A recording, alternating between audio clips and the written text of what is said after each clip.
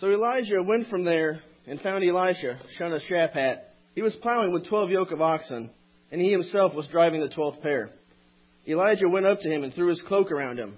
Elisha then left his oxen and ran after Elijah. "Let me kiss my father and mother goodbye," he said, "and then I will come with you." "Go back," Elijah replied. "What have I done to you?" So Elisha left him and went back. He took his yoke of oxen and slaughtered them. He burned the plowing equipment to cook the meat and gave it to the people, and they ate. They set out to follow Elijah and became his attendant. Good morning, church. What an awesome place to be this morning. Amen. I'm going to be talking from 1 Kings 17 mostly today, so if you want to follow along in that. I'm going to be talking about the prophet Elijah today. We first introduced to Elijah in 1 Kings chapter 17 after we learn about a king called King Ahab. Now, if you look back in 1630 of 1 Kings, we find out that King Ahab is a terrible king. It says, Ahab, son of Omri, did more evil in the eyes of the Lord than any of those before him. Sounds like a pretty terrible dude, actually. He also loved to provoke God by setting up idols, worship to idols in the temple. So, pretty bad guy to provoke God. We all know what happens after that. Now, the name Elijah means the Lord is my God. So he was destined to do great things with a name like that. Now, Baal was a god that he set up an idol to. And Baal was the god of fertility and rain and dew, actually. So in chapter 17, verse 1, Elijah tells Ahab that the Lord my God told him that there would be neither dew nor rain in the next few years except at my word. Now, I'm sure the king would hear that, and that's pretty big news. Like, I'm not going to have any rain for a while? That's terrible. So then God tells Elijah to go east to the Kerith ravine where the Lord would provide for him. Elijah didn't leave so much to escape Ahab's ruthlessness, but more to demonstrate the immediate effects of God's threat. So God wasn't messing around. Elijah goes and does what God tells him to do, and of course God provides for him in verse 6. It says in verse 6, "The ravens brought him bread and meat in the morning, and bread and meat in the evening, and he drank from the brook." Now, even at that time, kings were very lucky to have meat every day. But here's God providing for Elijah. He gives him meat every day, and that's pretty rare back then. So this prophet of God is then told to move again. But this time for obvious reasons, because there's a drought and he can't drink from the brook anymore. So he has to leave, more or less. But then God tells him about a widow in Zarephath who would supply food for him. And we find out in verse 9. It says, "Go at once to Zarephath of Sidon and stay there. I have commanded a widow in that place to supply you with food." So God tells Elijah, this prophet, "Hey, I have these people set up for you to help you carry on my word while the unfaithful people back in Israel don't do as I say." So again, this shows that God has so much love that he would save and love us, each one of us, if we just listen and follow him. Now, this widow is outside of her house gathering sticks when Elijah calls to her and asks if he could have some water and then asks for some bread. She responds in verse 12 of chapter 17 by saying, "As surely as the Lord your God lives, I don't have any bread, only a handful of flour in a jar and a little oil in a jug. I am gathering a few sticks to take home to make a meal for myself and my son that we may eat it," and these are her words, "and die." Because she didn't have any left. She had just a little bit of oil and just a little bit of flour. So she knew that this was probably going to be her last meal. So she's sitting there probably thinking, man, this guy out of nowhere comes up. I have only a little bit of food left and you're asking me for it. That's probably terrible. She's like, oh my gosh, who is this guy? But she was gathering sticks most likely to take home as a fire starter, hopefully not to eat. It doesn't say that in the Bible, but I'm just guessing that. Now, Elijah tells her to not be afraid. He says, "Go home and do as you have said, but first make me a small cake out of what you have." Again, she's probably thinking, okay, I have my last meal here. Me and my son are just going to die because we don't have any food left, and there's this drought that's been going on forever. And this guy's saying, hey, make me a cake. Like, come on, really, dude? I'm trying to eat my last meal here with my son.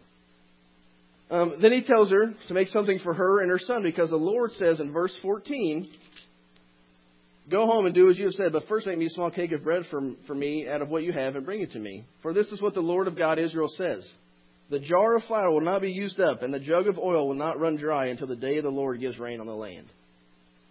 So, God has challenged Baal, this other god, to a rain battle, if you will, and to prove who is the one true God. Now, this shows just how awesome God can be. He can be very tough and strong by challenging other people, but He can be very compassionate by filling jars of flour and oil. So right now, we have a lot of people who are cursing God because there's a drought. But then we have this widow, single mother, who is probably saying, well, we can stick around for a little bit longer because I have a whole jar full of oil and a whole jar full of flour until it rains again. So you guys can go ahead and stay in drought. I'll keep my food. But it provides for all of her, Elijah, and her family in verse 15. And in verse 16 it says, for the jar of flour was not used up and the jug of oil did not run dry. God miraculously provided this for this non-Israelite woman who, in an act of faith in the Lord's word, had laid her life on the line. She knew she was going to die, but she heard God's voice. He gave her food from heaven while He was withholding food from His unfaithful people in the promised land. Now, there was a warning about this in Deuteronomy 32:21. It says, they made me jealous by what is no God and angered me with their worthless idols. I will make them envious by those who are not a people. I will make them angry by a nation that has no understanding. Now they're talking about God's unchosen people, not Israelites. What this we're talking about. In verse 17 of 1 Kings 17, the woman's son becomes ill and gets worse and worse, and then eventually stops breathing. So the woman says to Elijah, what do you have against me? She's wondering if Elijah's presence in her house has brought attention to God of her sin. And the death of her son was going to be the punishment. Now, of course, this woman's thinking the prophet has brought the bad kind of attention of God on her house. We all want the good kind of attention, like, hey, he cleans all the time, or the bathroom's well picked up, his room's picked up. We want that kind of attention, but the bad attention we don't want. But Elijah calmly says in verse 19, give me your son. He then takes the boy upstairs, and he starts to pray over him. In verse 20, he cries out, O Lord my God, have you brought tragedy also upon this widow I am staying with by causing her son to die? And in verse 21, he went before the people and said, sorry, I skipped up. In verse 21, he talks about how he falls over onto the boy and then cries out 3 times, Lord, let this boy's life return to him.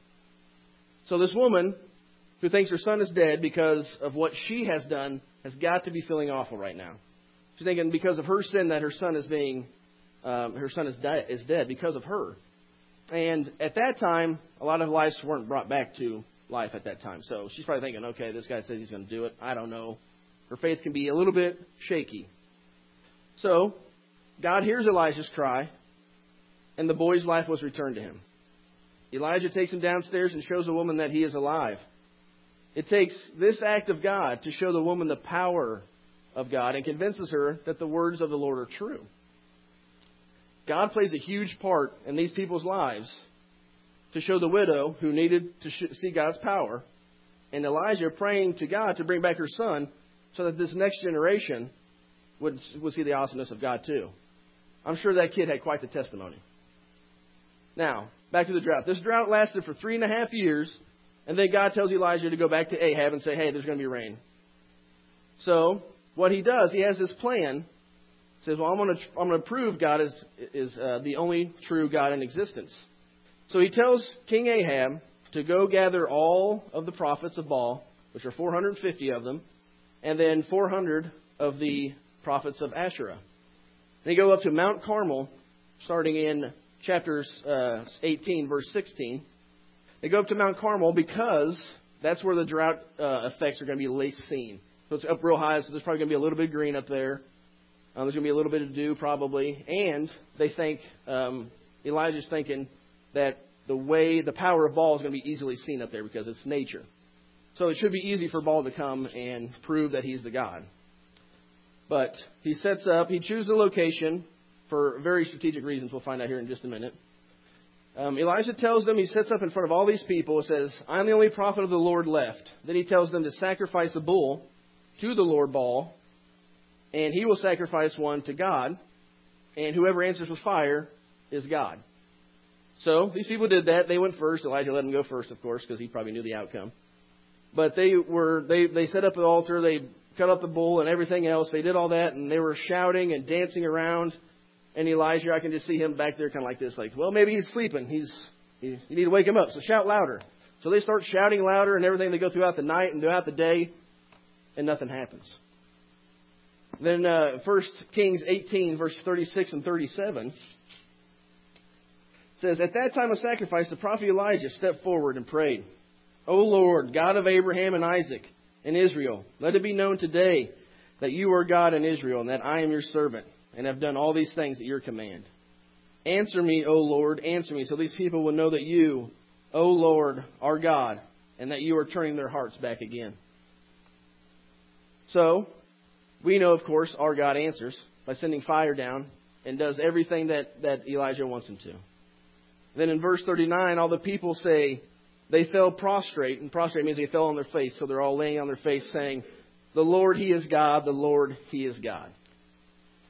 So God answers him, and of course, according to Mosaic law, Elijah had to deal with the prophets, and in verse 40, he takes care of them. So then Elijah tells King Ahab, "Oh, hey, by the way, heavy rain's coming. You guys are good, because since I proved my point, you guys need to praise God." So he does. There's heavy rain. And then Elijah bows down and prays to thank God for lifting the curse of the drought. Now, this great prophet always listened to God, which led him to do great things. But he didn't stop there. If we skip ahead a little bit to 1 Kings 19, we find about Elijah's predecessor. He knows his time on earth is coming to an end, so he has to find someone to carry on the word of God, the work of him. So enter Elisha. Elisha comes in. He's working with 12 yoke of oxen, which by those means then and today, that's a lot of beef. I don't care where you look at it, but that's a lot of beef. That's 24 oxen. That's a lot.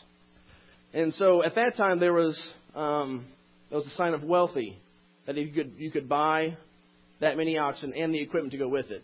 But in my experience, I've never met a rich farmer, so I don't know where that changed. But 24 oxen is a lot of beef. And the Bible says in verse 19 that Elijah went up to Elisha and threw his cloak around him.